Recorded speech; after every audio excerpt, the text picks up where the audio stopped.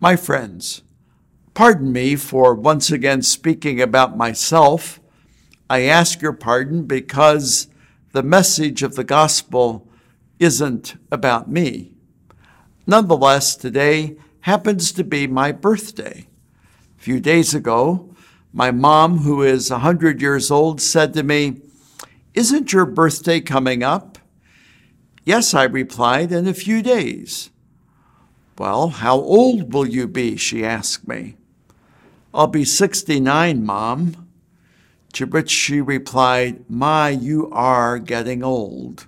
Birthdays never cease to be occasions for giving thanks to God for the gift of life and for all the blessings, including the well-disguised blessings, that come our way. But there is also a certain point in which birthdays are vivid reminders of the shortness of life.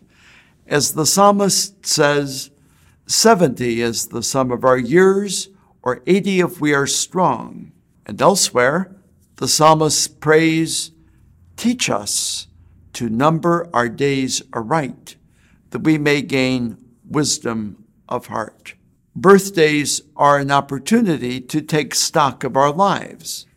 This means stepping back so as to see not just the trees, but the forest. What sort of life am I leading? Where am I headed? What are my habits, both good and bad? With whom do I need to reconcile? Do I consistently love God and others? Am I on the path to genuine holiness?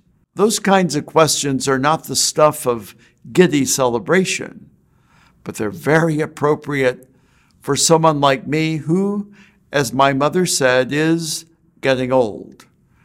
May God give us all the grace to grow in wisdom and love with the passage of years. God bless you.